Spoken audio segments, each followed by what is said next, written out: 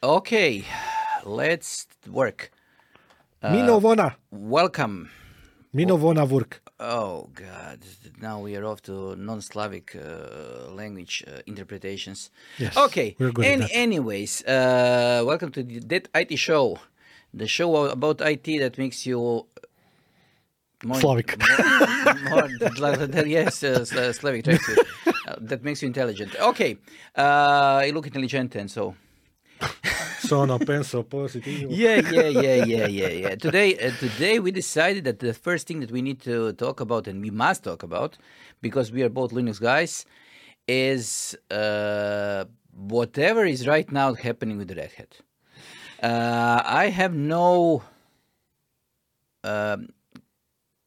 I have no words that can describe what is right now happening in the Red Hat world, in the Red Hat Enterprise Linux world, in the open source world connected to the Red Hat, and the whole ecosystem. Although both of us are trainers and both of us work with Red Hat professionally, we completely fail to understand what is happening. So join us after this short intro, and we'll see what we can come up with. What is the Red Hat's idea of the future of the Linux? Roll the intro.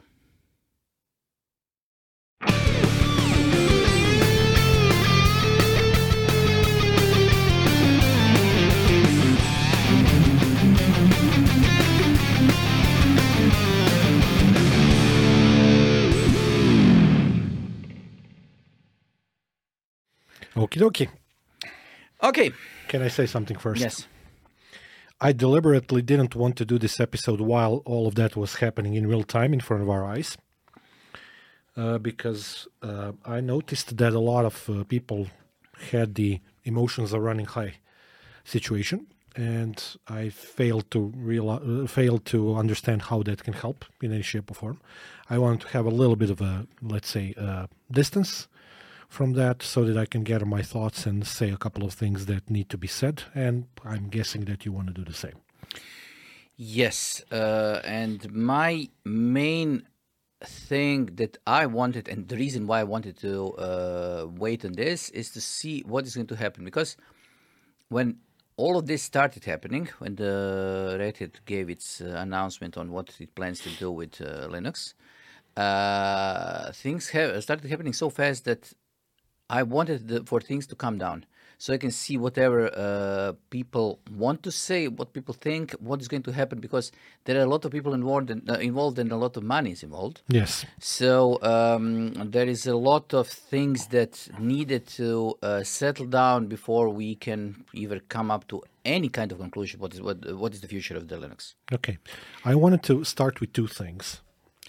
Okay? Let me just interrupt you. Let's start with Oracle Linux. No, we don't. Yes, this is... No, we're going to come to that, but let me just say a couple of things first.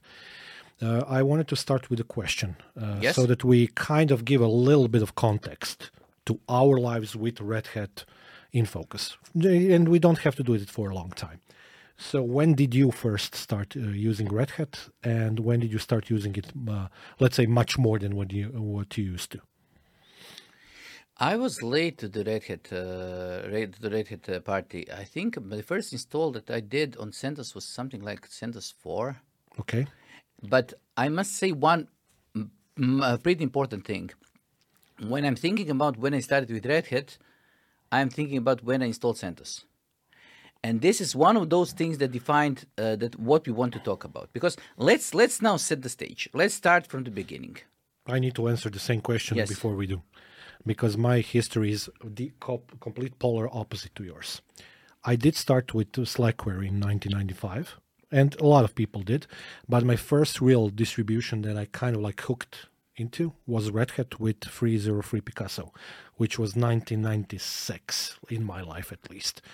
So you came to the Red Hat party, as you said, late. I was very early. And also for context, I started doing Red Hat training in 2005 or 6, and you started 3 years ago or so, 3 years ago. Just for contextual information, that's our background. Now we can set the stage. Now let's set the stage. First, let's talk about Linuxes or Linuses or whatever. It's not Linuses. Whatever the plural is. And let's talk about how this entire ecosystem came to be. So let's go back to the kernel, and let's go back to the quick recap of what the difference between the kernel and the actual operating system is. Okay. So I'm going to go with the most down-to-earth explanation. Linux consists of basically what we are calling the Linux today. It consists of two parts.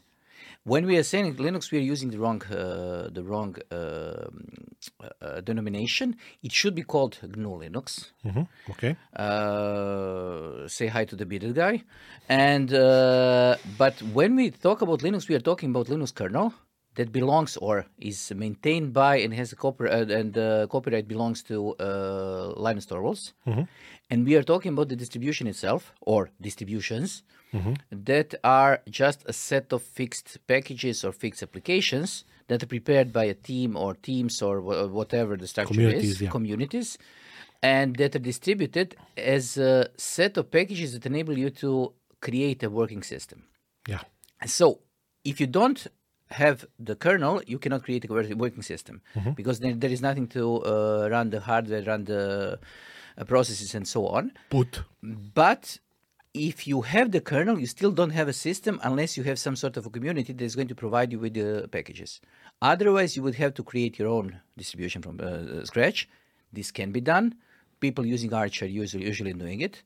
And it would take you a couple of days, if you know what you're doing, to come to a system that is able to have a pretty limited functionalities, but it's able to run. You know what that Arch comment that you just made reminds me of? It reminds me of old style Solaris, because that's the way in which that worked as well. You kind of deployed the bare minimum system, then you compiled, GCC from CC, and then you started compiling other utilities and whatnot. Yes, but it is reminiscent of what you do with Arch. Yes, but the reason why we switched over to these packages and this system that we're using today was mostly because the sheer number of packages and the sheer amount of compiling needed to get those packages up and running is something that you, to be completely honest, you cannot do at your own workstation. And you are wrong. And I want to go to sidebar here. Did you ever try to do that? Yes, but I don't see a point. Me neither. I didn't see a point when I did it. Because it but I was installing Slackware, and the only thing that you could do back then is if you were not satisfied with what is first you had to recompile the kernel because the kernel itself didn't have the mods, so the modules weren't available. So it was a monolithic kernel, and you had to compile everything in it. And the other thing was that if you were unhappy with some package, you just had to start from scratch because there was no package standard defined. So this was way before the RPMs, debs, aliens, and the different things that you can do. You just got your tarball and then you compiled the package. That was it. For me, I did it over one summer when we were still back in the old college days. I took the SRPMs and compiled them one by one. It was the most tedious thing that I ever did in IT, so you're completely correct in that. Basically, the reason why we have package management nowadays, let's forget about the enterprise implications for that, just for pure users, because it's much more user-friendly. It's not that it's user-friendly. It could be made to be done on the user side, but there is no reason to. Precompiled packages just exist because you want to save time. You don't want to create a system. You want to have your system to be up and running in a couple of minutes, not in a couple of days. Correct. And this is one of those things. You just need to trade time for usability, and you create your packages in such a way that the packages themselves are pre-packaged or pre-compiled, and then you can use those packages in such a way that they make sense to you. But that's good. Now let's talk about the splits. Let's talk about what happened then. Since we started from the sources, one of the major distributions was Slackware back then, but Slackware was, I think, too hardcore for pretty much anyone. It was too complicated for a normal person to use. Especially if you're coming from the Windows world. And especially if you wanted to deploy something quickly. Yes. you had to do a lot of fidgeting around and a lot of compiling before you had a working system. Then Debian came along. Yeah, which was much worse. Debian was much worse, but it got the community running. Yes. And the community was what saved Debian. Yeah. Because I think that Debian was one of those distributions that didn't make sense in the start, because they were trying to become a technical distribution. They were trying to be a bare bones distribution that would provide you with the enough tools to do what Slackware couldn't, and then to say, okay, you are on your merry way, now compile yourself whatever you need to compile, and then people started creating packages. My main reason why I started using Red Hat is actually those two opposites of Slackware and Debian, because I went through both phases. And there came Red Hat with the UI-based, basically TUI installation, text user interface-based installation, which was much more user-friendly than what Debian was. Yes, and the select was just a nightmare. Good tool, works well, but still very user-unfriendly. And I started basically on a hunch to use Red Hat more and more, which led me 20-something years later to where I am today. And just one side note. I started Winget GUI a couple of days ago. Oh, Lord. And then it got me in a time capsule back to the Debian days when you basically got all the packages listed alphabetically, without any regard what the package does or whatever, and then you just had a tool that is enabled you to select any package that you wanted and then install it. But can I say something positive on that note? Yes. Basically, almost 30 years later, Microsoft, in a sense, finally admits that they need a package system. Yes, they need a package system. This is one thing. They enabled users to create something that can auto-update without using Windows updates, because this is one of those things that people take for granted and don't think about it because they are not used to it in the Windows side. And also on Linux side, this is something completely normal, so nobody thinks about it. Yeah. And the thing that... Okay, let me explain what we're talking about. In Windows updates are going to update the operating system itself and Microsoft products if you enable it. For everything else, you need to do it by yourself. Linux is different because since everything is free, free as in freedom,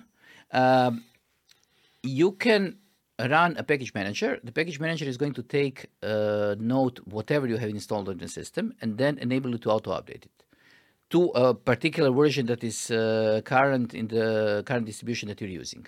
And this can widely differ between the distributions, but you can update... General principle. In general principles is that you can, just using one command, update the entire system to the latest version of everything that is inside the system.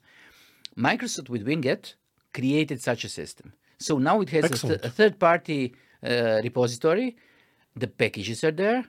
A lot of packages are there right now, and a lot of them are coming every day. And so you can suddenly create your own updater, and you can create packs. Excellent. So you can create packs that will enable you to go and run install for, I don't know, a development machine, a gaming machine. As long as they introduce a user-friendly way to integrate that with group policies, everything's going to be fine. I won't hold my breath. But then we are going I knew it that you were going to... I had to throw you a bone. I was trying to do something using GPOs a couple of days ago, and I was really unhappy. I was trying to create local users on local machines. That's super easy. It's super easy, but it still is not straightforward. It still requires you to use scripting, and there is a way of doing it using GPOs directly, but it's so complicated to use that it doesn't make any sense. It should be a simple task. But anyways, let's go back to the distributions. So Debian was one. The hallmark of the distribution was that it was using the packages called Debian packages, and they were used .deb. Yeah. These are the same packages that currently are used by Ubuntu, Lubuntu, and whatever the Ubuntu flavor you're using. Star Ubuntu. Star Ubuntu. Star Ubuntu flavor that you're using, and this has made Ubuntu a success it is because the Ubuntu guys took the idea of a technical distribution to a more user-oriented level. So they created another set of, or another layer of packages that enabled them to create a system that is, I wouldn't call it user-friendly. A little bit more user-friendly. A little bit still. more user-friendly, and something that you can maintain by yourself and not have too much technical knowledge. Okay. We are not going to go into KDA, GNOME, whatever wars. No, we are waiting for somebody to do that for us. Yes, somebody's going to do this for us. So I'm just going to say I hate Emacs, and I'm the GNOME guy. So that's it. And the LaTeX guy. So, and this is the vitriol done, and then we can continue on our merry path. Yes. So this was one of those things. Then along came the Red Hat guys. And I'm going to, since you are the old bearded guy in the Red Hat world, I'm going to let you walk us through what was happening in the beginning and how we got SUSE, Fedora, Red Hat, CentOS, whatever, Rocky, Alma, Oracle, and whatever Linuxes are there. Okay, so Red Hat began their life as basically what CentOS used to be, as a free distro, just like the Debians of the world and the Slackwares of the world and whatnot. They went from Red Hat, which used to be called just Red Hat without the Enterprise Linux, through versions up to, I think, Red Hat version 9, and then they became Red Hat Enterprise Linux when they went commercial. I should kind of like put this commercial in brackets because Red Hat basically offered support as a commercial thing, not the OS itself, which is within the realms of what the idea of open source is. SUSE came a little bit later. That was in part Novell's work, which is not to be underestimated as well, because Novell used to be quite a big name in the network operating system world back in the days of Windows. They were the de facto standard in file sharing. Not only that, they had their directory service, just like IBM as well, which was... Yes, but in file sharing, when you wanted to do file sharing, you wouldn't be using Windows, you would be using... In those days, yeah. And that story kind of like rolled for years and years and years until the community started developing something that we know and love, or loved, as CentOS, or Community Enterprise Operating System. I remember starting with version 1. I started from scratch. It was roughly 2003 or 4 when CentOS, I think, free came out, something like that.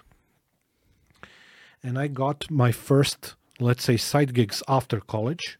I opened a company and I started doing a little bit of system maintenance on the side. I got my first permanent side gig as a system engineer for one of my long. It used to be a company. It folded in the meantime, but I ran CentOS 2 and 3 there for their file sharing, websites, FTP, more file sharing, a crap load of stuff that was corporate infrastructure. It wasn't a large company in terms of the people employed, but it kind of got me back into the Red Hat world even much more than before, although I was using it all the time. Reason being because this was the most simple way in which people were introduced to Red Hat. CentOS is that. It is like a stepping stone towards Red Hat. That's how we looked at it. And that story kind of continued for the next 15 or so years for me. And while that was happening, on a side, we saw a lot of different structural changes in the IT industry. Along came the cloud and whatnot. Not going to get into that all that much. SUSE had a lot of ups and downs as a part of the history. At a certain point, they kind of like formed a partnership with Microsoft, and that was a sad story of I don't know what happened there, and I don't want to even try to scratch my memory over that. But nowadays, even if you don't like SUSE as a distro, I'm not talking about OpenSUSE, I'm talking about the commercial version now. Even if you are like me and don't like the commercial distribution, they still had, over the years, accumulated a huge amount of very important and super quality applications. Their high availability applications, some stuff related to clustering, their stuff related to load balancing, whatnot, they were really, really good applications. And I had more than a few run-ins with those applications in production environments, which kind of also led to me kind of appreciating them, even without the OpenSUSE, which I appreciated from the start. I think it was a good project from the start. Years rolled by, and along came the year 2020, and this is actually, I think, the start of our story today. When Red Hat, a functional start of our story, when Red Hat did what they did with CentOS. Let's stop there. Let's stop and go back a couple of years and go to it was early 2000s when Red Hat created Fedora project. Yeah, I forgot about that one. Sorry. So we need the Fedora project in this entire picture. We need the Red Hat Enterprise Linux or commercial I was running Linux. Fedora in production for years and years until Fedora CentOS came along. was okay. Fedora was okay. And Scientific Linux as well, which was a CERN project. Yes. So, but we had Fedora. Fedora was intended to be much more user-oriented, desktop-oriented, or laptop-oriented. And CentOS was more server-oriented, let's say. And it was intended to be upstream from Red Hat, and this is the important part. Yes. Red Hat was intended to be a commercial, enterprise-grade, supported, stable distribution that is going to be rock solid for enterprises, and mainly for servers. And then there was CentOS that was intended to be more of a gateway or entryway to the Red Hat world that was intended to be both stable and solid, but free, but unsupported. Yes. Supported by community, so unsupported by Red Hat. And it ran like that for many, many years. And it was like that for many, many, many years. So what was that, 15, 16, 17 years or so? Yeah, until Red Hat bought them. Until Red Hat bought them, because to be completely honest, they couldn't survive them on their own. Yeah, that's also fair to say. They had a problem because in order to create the CentOS distribution, you just had to put in the work. Yeah. And since they were recompiling the Red Hat sources and then creating another distribution out of it, it just took time, and it wasn't. Suddenly, it became a project that was half commercial. Because a lot of commercial companies were expecting that CentOS is going to be there forever, and it is going to be on the market forever, so they can just go by using CentOS. I'm not saying that this is bad. Me neither. But at the same time, this is one of the things that we need to talk about today, is that this is not bad. But if you intend to go that route, you need to understand that this is going to create problems for you, because if you are not investing in time and money needed for your distribution that you are going to use, somebody else has to. And then you are more or less committed to that somebody else having some control over you, because you are not investing in the operating system. And this is I think what we need to say in order to set the things up. And now let's talk about 2020, start of the pandemic, start of a lot of users running from home, big changes in the enterprise world, using much more and many more Linux machines, scaling up and so on. Yeah, when Red Hat made that announcement that they're going to switch their focus from CentOS to CentOS Stream, what we now call CentOS Stream, they also made a couple of very, very, very weird decisions that related to the release cycle of CentOS 7 and 8 and the end of life of those products and whatnot. So that was a big problem. So please do explain, before you continue, do explain the difference between upstream and downstream distributions. This is also important. I think that it's a timeline thing. It's basically where you put things in timeline.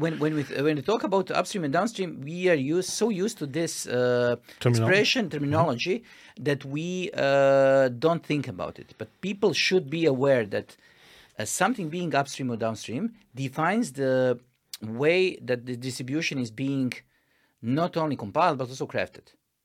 Because if you have a bug, the bug will first you are going to be aware of the bug usually when the bug is implemented in the code that is being compiled in the upstream version of the Linux. In this particular case, it used to be Fedora. The Fedora used to be first. Then the stable versions of the packages were then transferred to Red Hat Enterprise Linux. And then to CentOS. Downstream from that was CentOS. Yes, and this meant that the bugs usually were noticed in the Fedora. Corrected in Red Hat. Corrected in Red Hat, and then you were pretty much well sure that everything is going to work as advertised on CentOS. But at the same time, you got pretty old versions of the packages themselves. Yeah, so because it took time. Fedora, Red Hat, CentOS. If you look at it that way, time goes from left to right to the right direction. Fedora version of the packages were first, bug tracking, whatever. Then they were added to the Red Hat as stable packages, and then people who were working on the CentOS project were recompiling that from source, the stable version of the package, implementing them for the distribution and for packages and for. So sometimes it actually took years before the package came from Fedora into the CentOS. Yeah, it mostly didn't, but sometimes it took a long time. But the upshot of that was quality. Yes, it was super stable. It was super stable. It's super stable. I checked. I have still CentOS 5 that is running on a machine that is in sort of kind of production. It's an NGO machine. This is in a production being used as a file server and a local internet server that hasn't been touched for, 9 years. And it still runs. It's completely fine. The reason why I even came to realize that it is still running is because people were asking me to upgrade the system because it is getting slow and they need more disks. And that's actually the story of the old CentOSs and Fedoras. Yes, exactly what you said. You can copy paste that to all of them, because I didn't upgrade them. Although actually that's also a topic for another podcast episode, upgrading Linux to a new version. That's a very, very slippery slope thing. But back then it was possible, actually. It is still possible today, but very difficult. You need to be prepared. You need to be prepared that you're going to run into a lot of problems that are almost the same as with Windows. Yeah.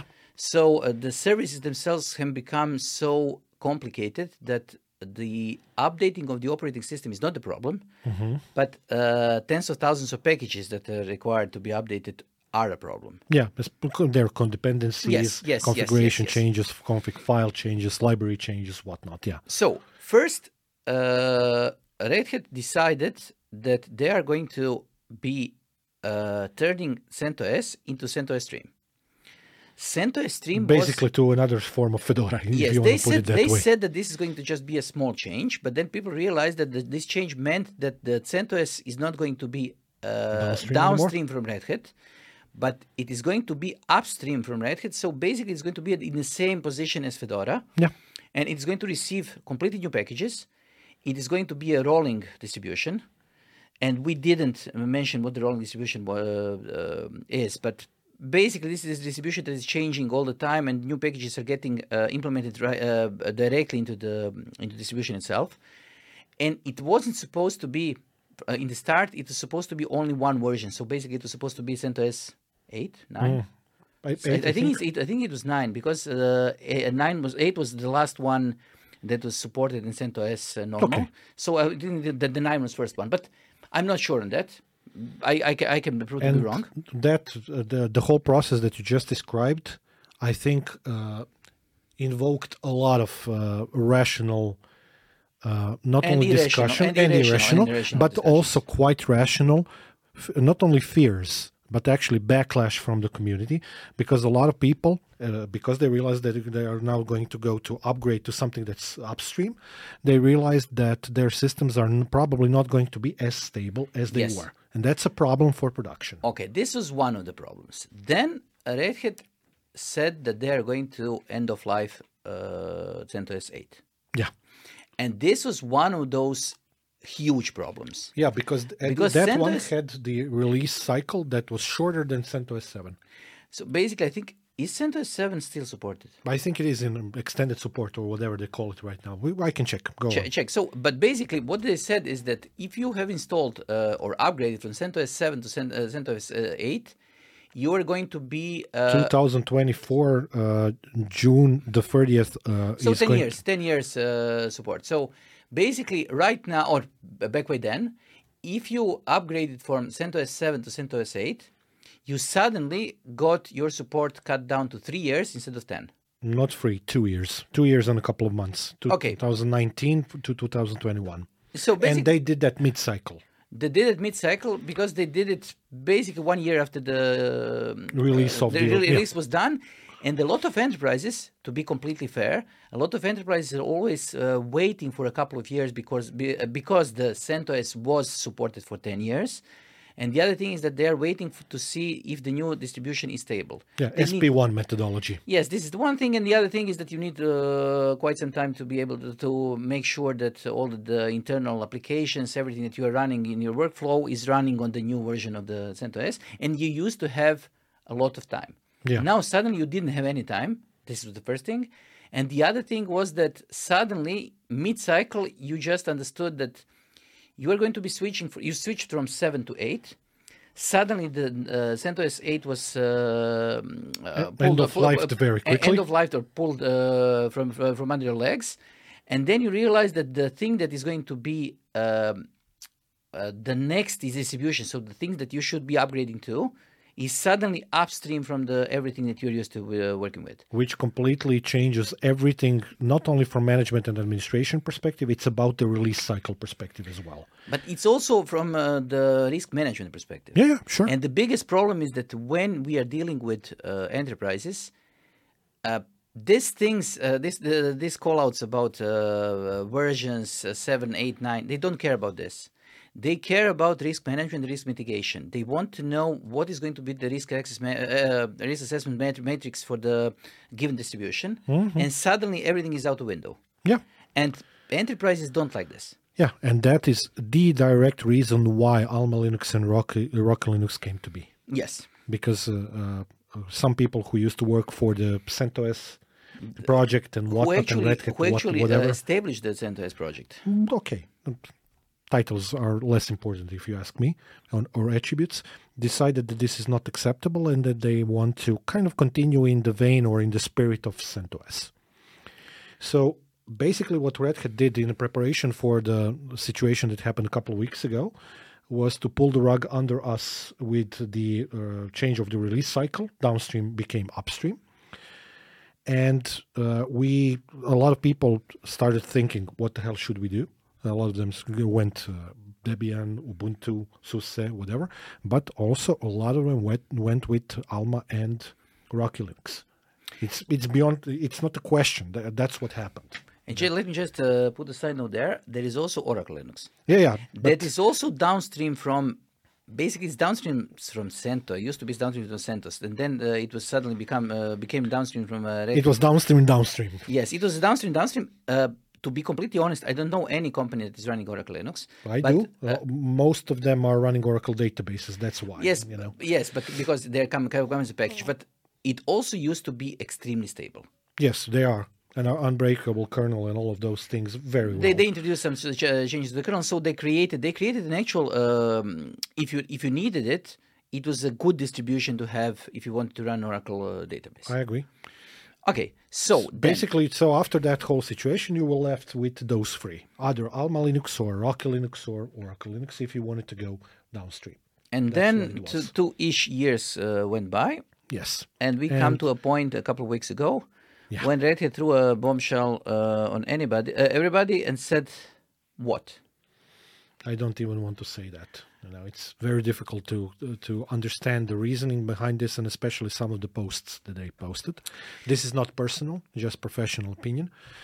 I'm not going to go into the terminology. I'm going to. That's your area. I was personally attacked in a way because. And the adult answer to that is to get personal as well. No. But I felt personally attacked, and I need to make a few points clear because I'm not mad at them. No, I'm disappointed. I think that this is entirely unprofessional. Agreed. And I think that what they did first, within their purview, but still unprofessional. No, I think that what they did is completely rationally a capitalist thing to do. Yeah, but I think that gain and loss Analysis is wrong. analysis is completely wrong in this case. I agree. Because what they did is they got a short-term gain. If they got a short-term gain, in Not sure. some part. Okay. They're probably saving a couple of $100s, or a couple of $1,000s on paying people who are maintaining the CentOS packages.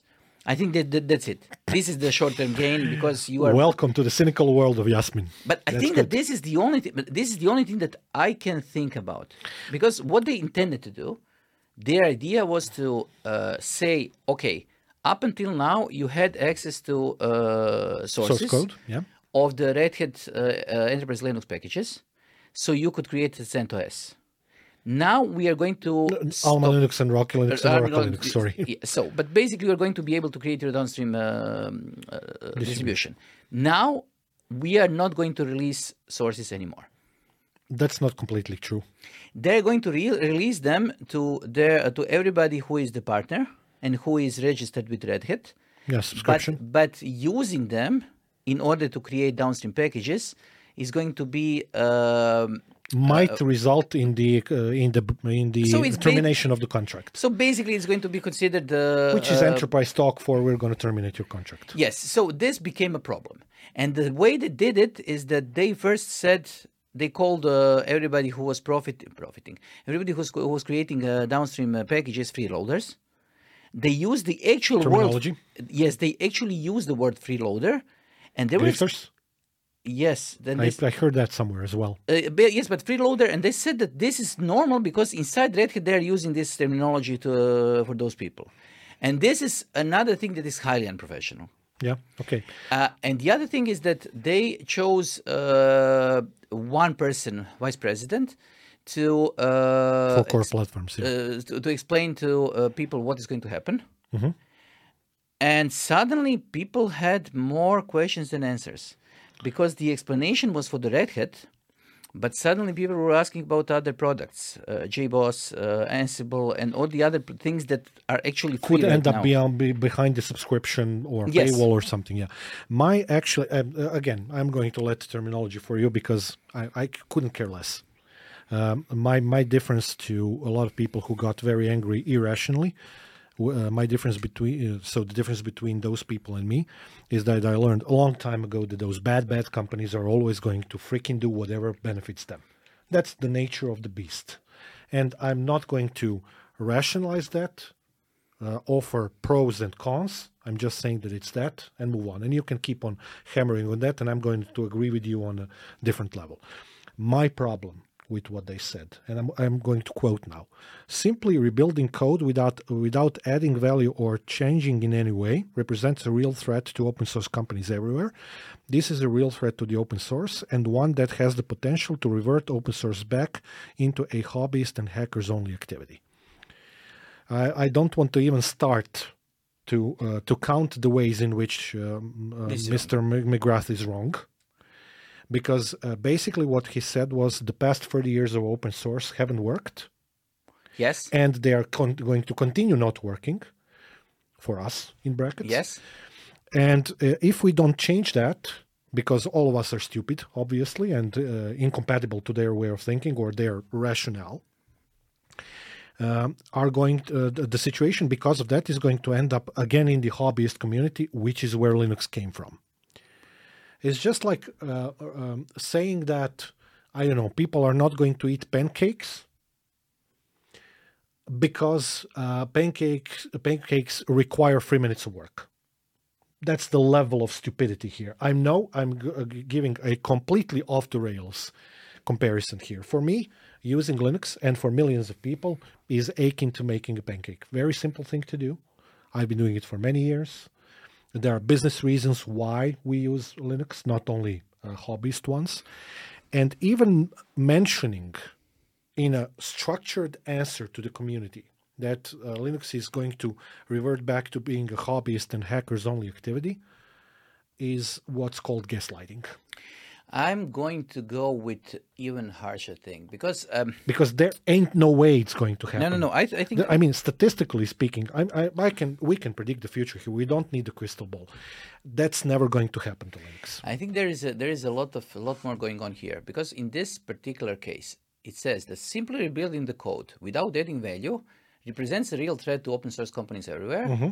Okay, this has the potential to revert open source back into hobbyist. Okay, but we agree that that's never going to happen. Yes, but the two things that I want to point out is, first, who is going to make a distinction between simply rebuilding the code and changing the code? Mm-hmm. How much changes are required to be able to say, okay, I have changed this code? Because this is what defines open source. You can sometimes just change a string because you want to just translate something to your language. You can change a function. You can change the order of the functions. You can create a doc file with the translation of the language. You can create another button in the user interface, whatever you want to do. And sometimes you're just going to simply rebuild the code under another platform. So if I want to move the code from Intel x86 to an ARM, I'm just simply rebuilding the code because I'm not changing anything other than things that are required, but I'm simply rebuilding it. And suddenly, this is the one thing. And the other thing is that suddenly it seems that like Red Hat and companies are going to decide and be the big policemen who are going to decide what represents changing the code. What's worthy? Not only what's worthy, but also what means rebuilding the code. Because this means that you are not able to get the code. You first need to explain what you're going to do with the code. Then they let you have the code. Then you create something. Then you can rebuild it if they say that this is not a simple rebuild. Mm-hmm. So suddenly we have controllers inside the open source. We have micromanagement. Not only that way, but we are creating controllers, company controllers that are controlling the code. I agree. I agree with you. And this is in complete contrast to everything that has been done up to today. And Red Hat wouldn't exist without the open source methodology ever. And not only this, it wouldn't be possible to create a lot of things because things like Ansible wouldn't fly. Yeah. Ansible is a nice program, but if it came to buying Ansible or using, for example, Puppet or Chef, that would be free because they are. I don't think that Ansible would be as big as it is today. Okay, now we come to the part of the story where I want to mention one professional gripe that I have with this. Yes. Okay. And this is related to the work that we do. Yes. Okay. In two different ways. So, as we mentioned multiple times in our previous podcast episodes, we work as basically college professors. We teach people, amongst other things, how to use Linux. We have 2 college courses for that, and we have multiple courses for automation.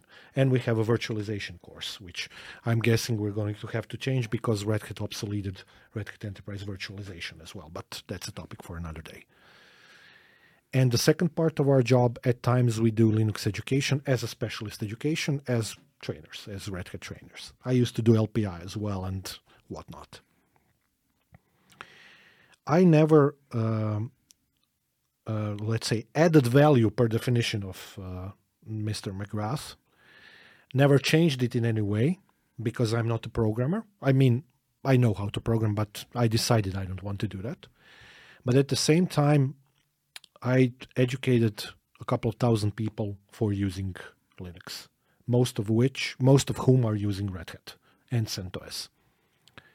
You did maybe the same thing, or maybe a little bit of a smaller scale, but the principle still applies. The numbers are less relevant. In the last 30 years, we probably introduced, I would call it probably 10 or more generations of pupils and people to the Linux ecosystem. For me, in 2 years, it's going to be 20 years since I became a trainer. So yes, but since we started with Slackware, we were probably one of the first guys that were using Linux. I used to burn the Red Hat distributions and CentOS for our local Linux organization back in the 1990s. Yes, so basically, our background is in that. So basically, the grassroots support for Linux is something that we are doing on the day-to-day basis because we are introducing people to a different way of thinking. And this is the way of thinking that Linux used to have. Yeah, okay. Suddenly, we have a huge elephant in the room that seems to think differently. Yeah. And the other guy who is thinking differently is Apple. Yeah. And we all know how much traction macOS has. It's growing, but at the end of the day, the information that I heard today, yet again, they have 99% customer satisfaction rate. For the last 4 years. By the same company provided it. Yes. Now let's not go there. So going back to what I was saying, my problem with this. So basically what they're saying is because I never contributed code or changed the code in any way, I am not adding value, and I am a real threat to open source companies anywhere. I'm not personalizing this for personalization reasons. I'm just explaining the principle of what's written in the statement. So I don't care about the statement, actually. And that has the potential to revert. So my work basically has the potential to revert open source back into hobbyists and hackers' only activity, and yours as well. I cannot even start to describe how many BSs are in that thought process, because it's evidently wrong, because we every year we get 30, 40, 50 students that we teach Linux-based stuff, even more if you calculate the computer architecture, because there are things there that are Linux related that we can also explain easily by using Linux as a metaphor. Don't get me started on operating systems, which is a mass course as well. So those are 2 courses, 200 students plus per year. Basically, at the end of the day, if I was to kind of like go to the attribute route and to the terminology route, both of us are freeloaders for Red Hat. Yes, and the other thing is that I'm not offended by that. And the other thing is that I am also a little bit puzzled by the previous paragraph, because it says, finally, I'd like to address every open source company out there, whether your code is open today or you're considering moving to the open source model. By any measure, Red Hat has made it, and I hope many open source companies can succeed as we have. This has a ring to it, like we have won the game and that's it. Mm-hmm. We are no longer an open source company. We are going to redefine how that we works. Are not longer an open source company. We are now a company, and now we demand some sort of a payment back because we made it. So you are not going to be able to make it to become as we are, because you can decide for yourself whatever downstream rebuilds are available for you, and it's your call to make it easy or not. Can I make a much simpler metaphor to what they're saying there? Yes. So the last metaphor was on purpose completely stupid. Okay. I did it on purpose. Now I'm going to go with a logical one. So we started the recording of our podcast today. Okay? Yes. And as a preparation for that, I brought you a bottle of water. Okay. Basically, that's just like me bringing you a bottle of water so that you can drink it and then asking something for return. That's okay.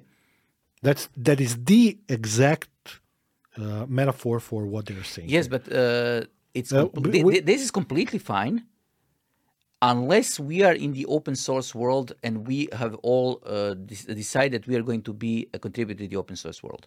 Because this is not normally the open source world. This room, if our podcast is the open source world in that metaphor, I contributed a bottle of water to that world.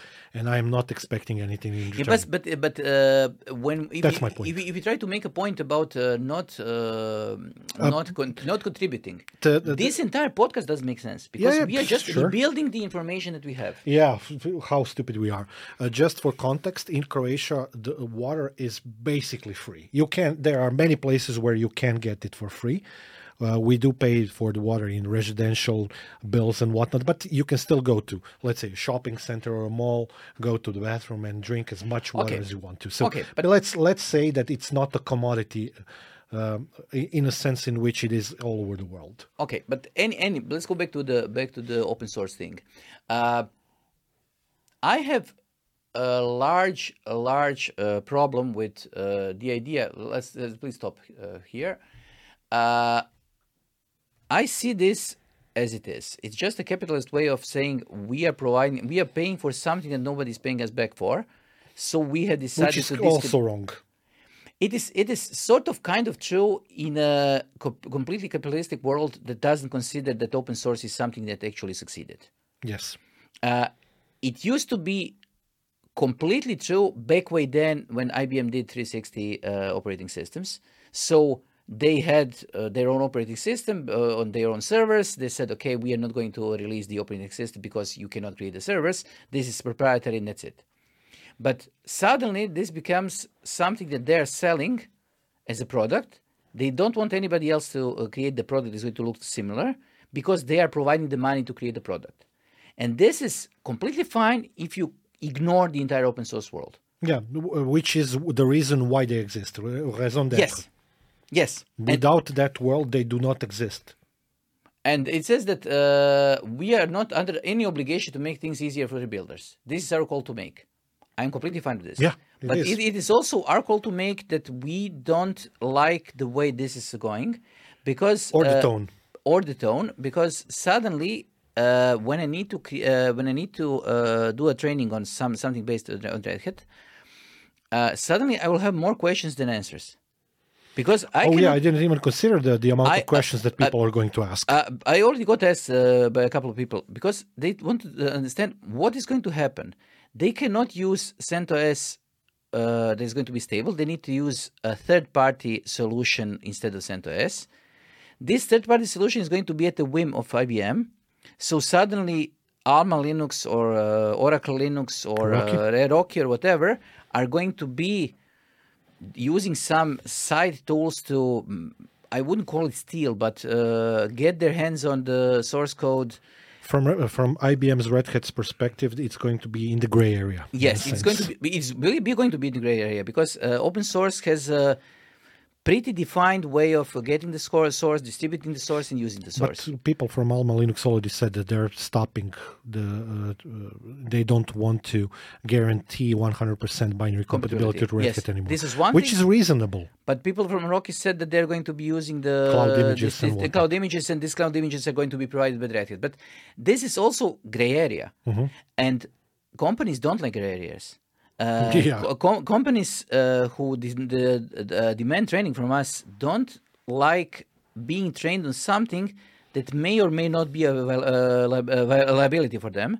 So they're going to just skip over and say, is there any Let's wait for this to play out, at least that. And this is one thing. And the other thing is that seeing what has happened in the last 3 years, can you guarantee what is going to happen with Ansible, with JBoss, with OpenShift, with all the other projects? So you're going the Jeff Geerling question. Yes, but because he has vested interest. Same question in the video. He has a vested interest in it because he contributed a lot and wasted a lot of time.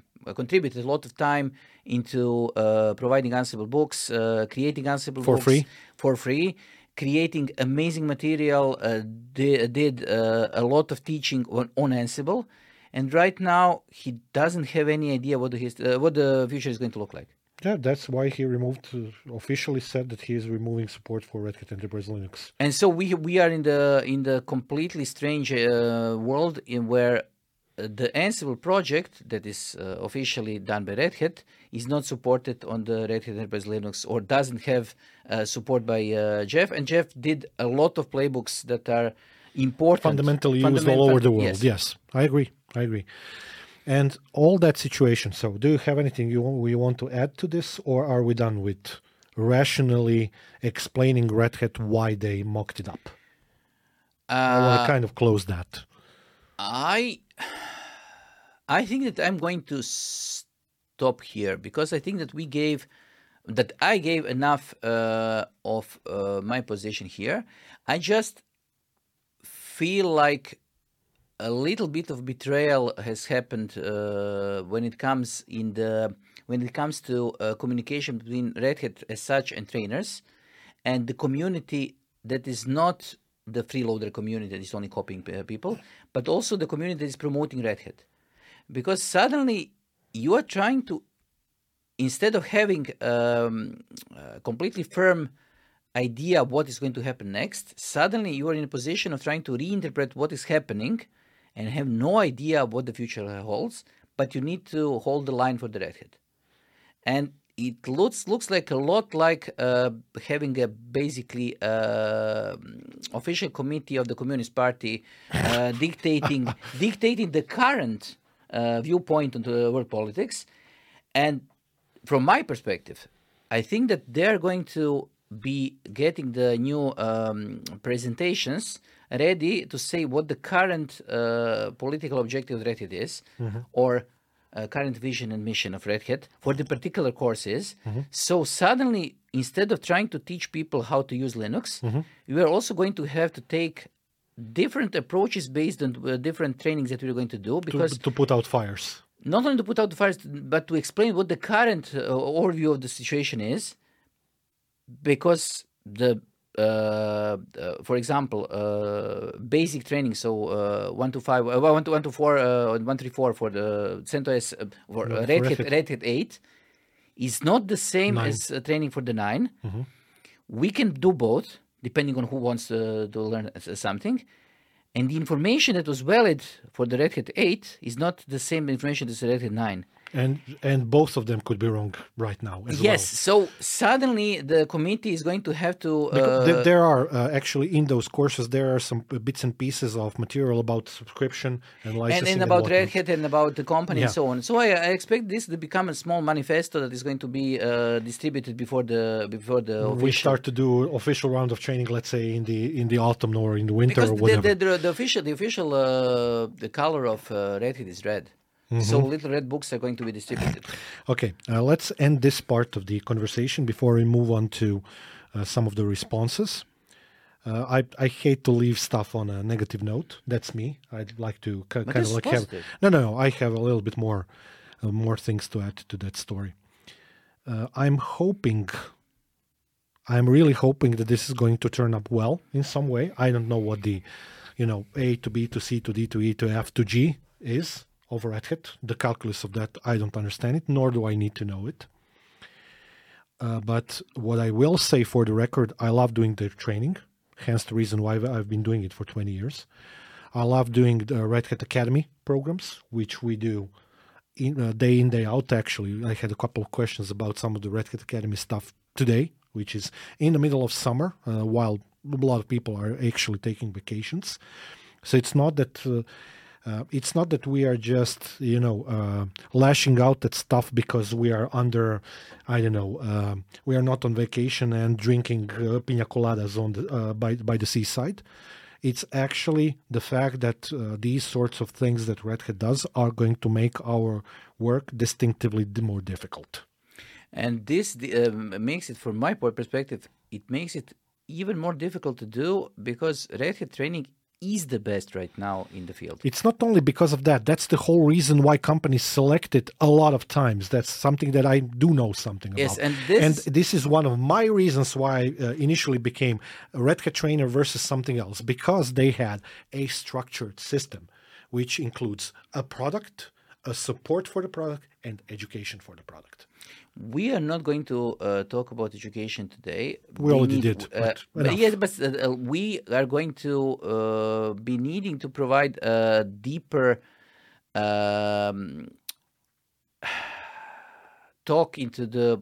deeper insight into how certifications work, because we kind of covered that in one of the episodes. Yes, but we didn't make too much of a point about what Microsoft is doing or did to its own education program. It's not only that. A lot of people messaged us privately to do a couple of episodes related to Microsoft certification and Red Hat and VMware and others. Yes, and we will be doing that. Because certification is a big problem. Yeah. People demand knowledge, but also people want to feel stable.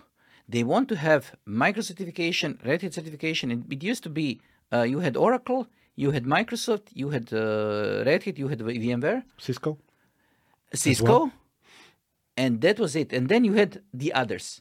The others weren't specialized, or were extremely specialized, in the other hand, or were just, like, for example, ECDL. They were just general purpose certification that proved that you are able to turn on a computer, basically. Yeah. Yes, but these were not certification that were industry-based. And Red Hat used to be industry-based certification. Right now, industry doesn't know what to do with Red Hat, and this makes our lives extremely difficult when it comes to working. Okay. So with that being said, we now come to the part of the story in which we analyze some of the responses, which I find to be super hilarious. Yes. And I'm not talking about people. I'm not the reaction video type. Especially for people saying stuff. I'm talking about the way in which SUSE responded and in which Oracle responded specifically. Not because I don't want to talk about Alma and Rocky. We are talking about companies that are not in the same universe of scale. Okay? Yes. So I want to focus on these two because they're much, much bigger, and their responses are much more to the point of trying to prove something that's worth something in the open source world, at least now. Yes. And I'm not getting into their reasons why, because again, history teaches us that companies shouldn't be necessarily trusted or, evangelized or something like that, because they have a bad track record of breaking a lot of promises. But still, the responses of these two companies made me laugh in a sense, but not in an evil way. Just, it was funny. I think that, SUSE is, they are something that their distribution and the entire ecosystem community, and so that is dedicated to a particular thing that is pretty similar to Fedora, to be completely honest. And I don't think that their response is, as you said, interesting, and it makes some valid points, if not all of them. But I think that Oracle's response was much more important. Oracle's response was a punch in the face. Because yes. I didn't think two things. I didn't expect that Oracle is going to create such a PR release at Me neither. all. Okay. Because this was way out of corporate image that they are using almost always. Yes. Because this wasn't a corporate PR. This is an actual statement of position of a company that was created in order to inform not only the companies but also other people. So this is not intended. Usually the Oracle PRs are read and about enterprise customers, blah blah blah, and they're read by nobody, and they're only interesting to select people who are tracking what Oracle is doing.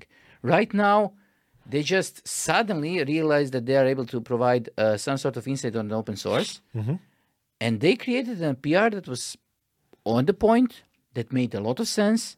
It was created.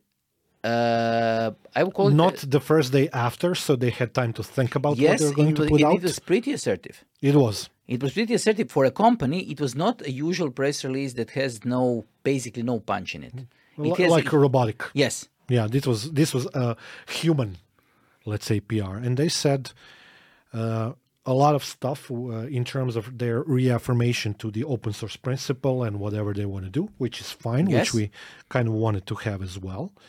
But then in the last part of their PR, this is where the stuff gets really spicy in a sense.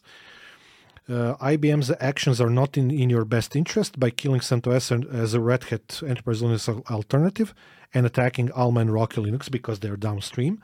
IBM is eliminating one way your customers save money and make a larger share of their wallet available to you. Fair point. If you don't yet support your product on Oracle Linux, we will be happy to show you how easy that is. Give our customers more choice, which is basically an open business area for them that they could exploit. This is what capitalist company does. I have no problem with that. That's what capitalism does. And then it's the 1-2-3 punch in the face. Finally, to IBM, here's a big idea to you. You say you don't want to pay all of those Red Hat Enterprise Linux developers. Here's how you can save money. Just pull from us. Become a downstream distributor of Oracle Linux. We will happily take on the burden. And they also, in one other part of their PR, mentioned that they are hiring people so that they should feel free to join the company as well. And the other thing is that if you read it in detail, there is a point that they're making that IBM is trying to save money on engineers that are doing work on the Red Hat Enterprise Linux source.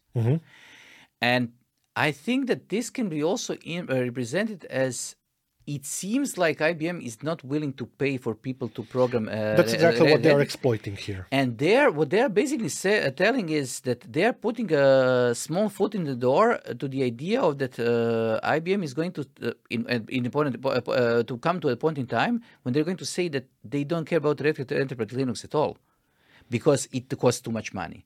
Because to be completely honest, CentOS has much bigger market share.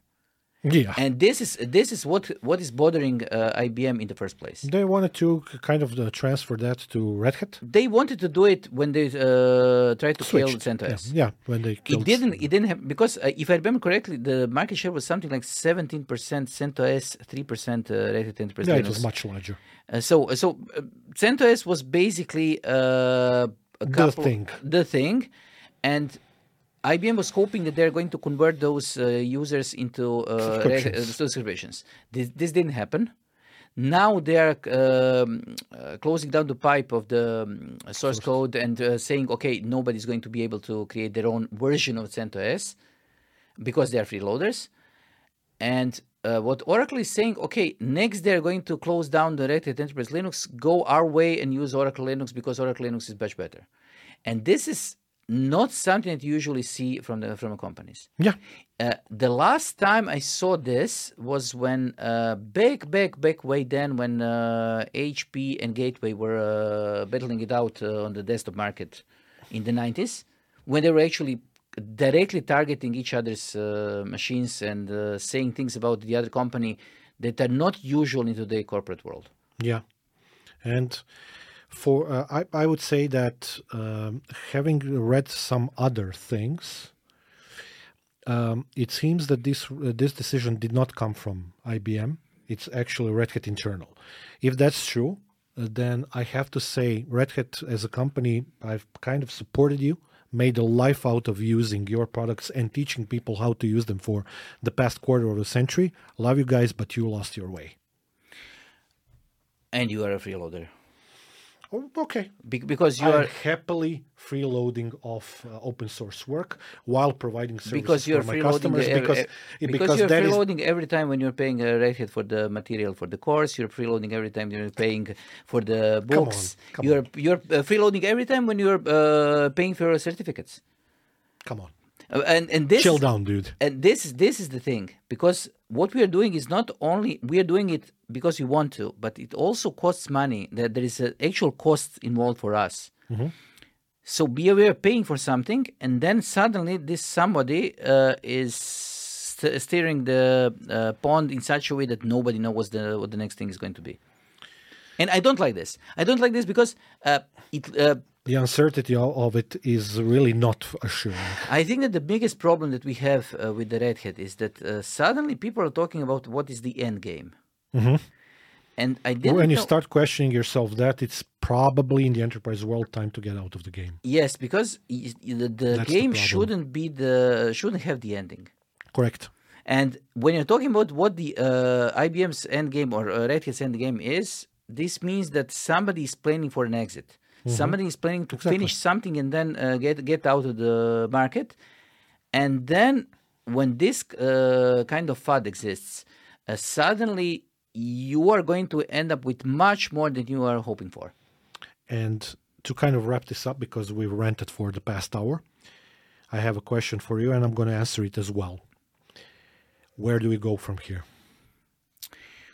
I'm not talking about education. I'm talking about our other stuff that we do for our clients. Which distributions are we going to use for our future deployments? Is it still going to be CentOS or Red Hat or Scientific or Rocky or Alma or something else?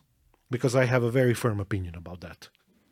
I think that suddenly for general purpose education for Linux, I suddenly think that either Debian or Ubuntu is going to be the way forward.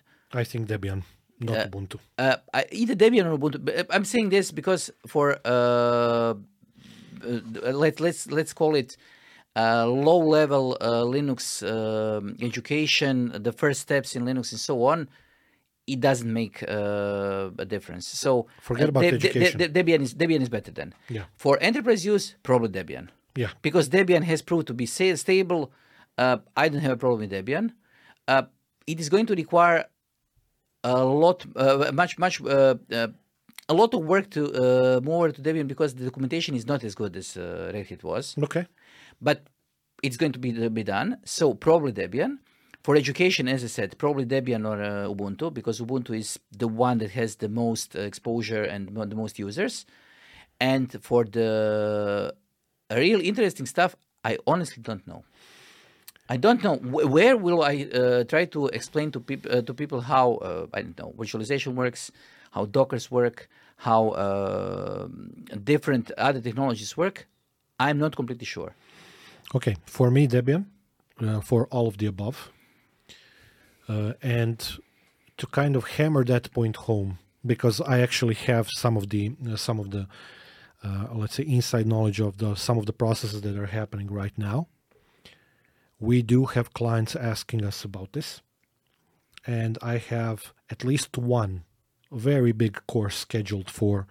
It's actually for the time being in 2 parts. It might become in 4 parts as well. Customers are openly asking about this, and they one of our bigger clients wants to do education on Debian. I know that this is going to happen, and I think that and I'm not thrilled about that. Just so that we are clear. I think that the biggest loss is going to be for the customers themselves, because the fragmentation that we are now seeing in the Android world is going to happen. Android is a good topic there Yes. as well, because they're kind of like leaving the marks after them that they're going closed source as well. Very openly. This is one thing, and the other thing is that the fragmentation of the released or the currently production, the operating system that currently in production is huge. It used to be that either you had Debian, you had Ubuntu, or you had Red Hat, CentOS. When you wanted to learn something, you were usually, if you were adamant to do it, you would do the Red Hat courses, because the Red Hat certification was the best and is the best. Still is. And it's going to still be the best for the foreseeable future. No questions about it. But when you come to think about it, if somebody is pinching pennies about distribution of the code, I am seeing signs that suddenly the distribution of the documentation and everything else could become a problem. Because if people are not interested... But documentation is only available with subscription for years now. Yes, but suddenly... Or the vast majority of it. Okay, yes, but you can register as a developer. This is fine. Currently, within for free. Our understanding of open source, that's not what it should be. And the other problem is that you can register as a developer and have free licenses, free subscriptions for using Red Hat Enterprise Linux for 16 installations. Yeah, the number that you saw, 200 something, was wrong. If you do it today. Yeah. What is going to happen tomorrow? By the way, I have no problems with them asking for subscription for access to the know-how. That's completely fine. Yes, but if they are pinching pennies, documentation, stuff like that. If they are pinching pennies, suddenly people are not going to be registering. Only the people who are interested in documentation are going to be registering. And I think that the number of people reading documentation is going to fall down. And then suddenly somebody is going to say, okay, do we need so many people providing the documentation? And there's going to become a vicious cycle where people... A rolling update. The rolling update is going to become a problem. It's actually started, because they are still in the process of... how should I put this delicately? Of removing a lot of employees from the company. And the other thing is, let me just make an example. You install Fedora. Or CentOS Stream, you have a problem. You put who do you call Ghostbusters? No. You just put in the bug report into the publicly open bug reporter database. Whatever this is, you create a ticket, you create a bug report, and say, okay, this is not working. And then Red Hat says, okay, we're not going to finish. We're not going to be working on this in Fedora or CentOS Stream because we are not interested in it. You need to pay for the license to see. And you can see the answer on Red Hat. You can see the answer, and the answer is going to be done in the Red Hat Enterprise Linux next version. This is going to happen. And this is something that is scaring a lot of people. Agreed. And this is completely getting out of what open source should be. Oh, I agree with that, definitely. And it used to be very easily available ISOs for the distribution, for the sources. You can download the ISO files of the old versions with SRPMs. I know. I burned a lot of them for a lot of the people when we were still doing the conferences here and whatnot. It's a fundamental shift, and professionally, I'm super annoyed by that. And I'm going to make not so fine a point of trying to wrap things up Please do. by trying to say one more thing. And this thing is, answer me one question. If we are dealing with and talking about enterprises, imagine that you are a small team that is in a few years you are growing from 3 employees to 100 employees. You deployed your servers using CentOS. You want your people to be trained in RedHat or CentOS. RedHat is the closest possible certification, so you're going to train them and so on. Do you see the point in switching to anything else other than RedHat when the time comes that you actually need hundreds of servers? And do you see that do you feel that you are giving something or paying for something to RedHat? Or do you think that your company is going to suddenly switch to something else when they gain the company-wide knowledge of a certain technology? The first thing that always comes to mind when you say Linux is free.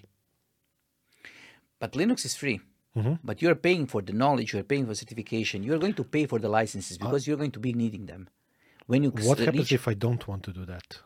But even if you don't want to do that, you are going to suddenly, when you come to a point where your corporation is large enough, you are going to be needing those. Maybe I'll just switch to cloud and let them do the hard work.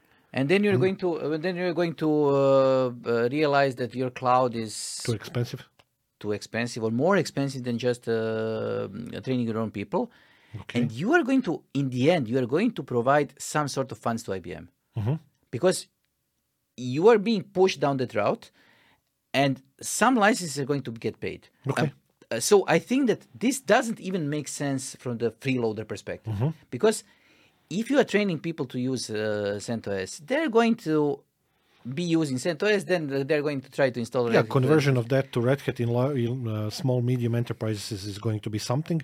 In larger enterprises, it's going to be much bigger, and they definitely get benefit out of that. I agree.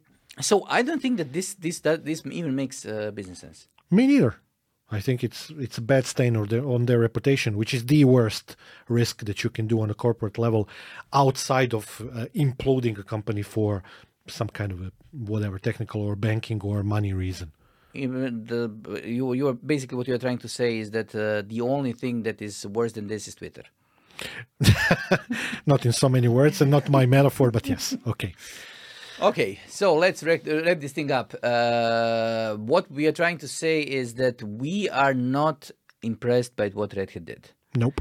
We are not impressed by what RedHat is doing. Nope. And we have absolutely no idea what RedHat is going to do. Nope.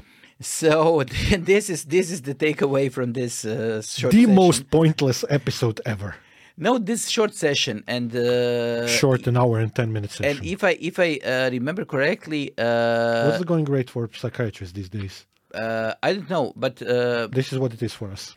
Yes, but what I'm trying to say is that on the course for the teachers, they taught us that every session has to have its own takeaways, and we don't have many. Yeah, the takeaway right now, sorry to say that out loud, but it is so.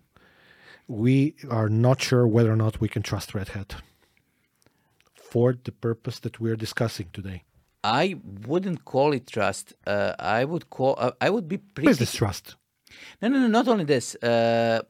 Trust requires that you promise something, then it becomes a problem. It doesn't become a problem. You stick to your word, and you don't stick to your word, and so on. Right now, it's not that I cannot trust RedHat. Okay. It's just I have no idea what is going to happen. But what do you need to know? We keep on coming back to this question. Because people who are paying for the people who are coming to our courses want to plan ahead.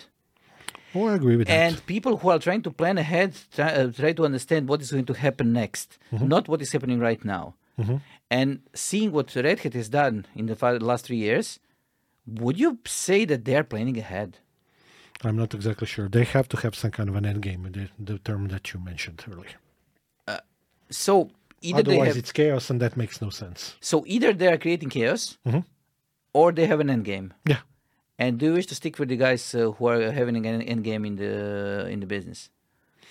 I'll have to stick around so that I can see what's going to happen in the end, because whatever happens is going to be a popcorn moment. Okay. So that's it. Thank you for being with us. This was the IT show, episode whatever. I'm Yasmin. I'm Vedran. And see you next time. Bye.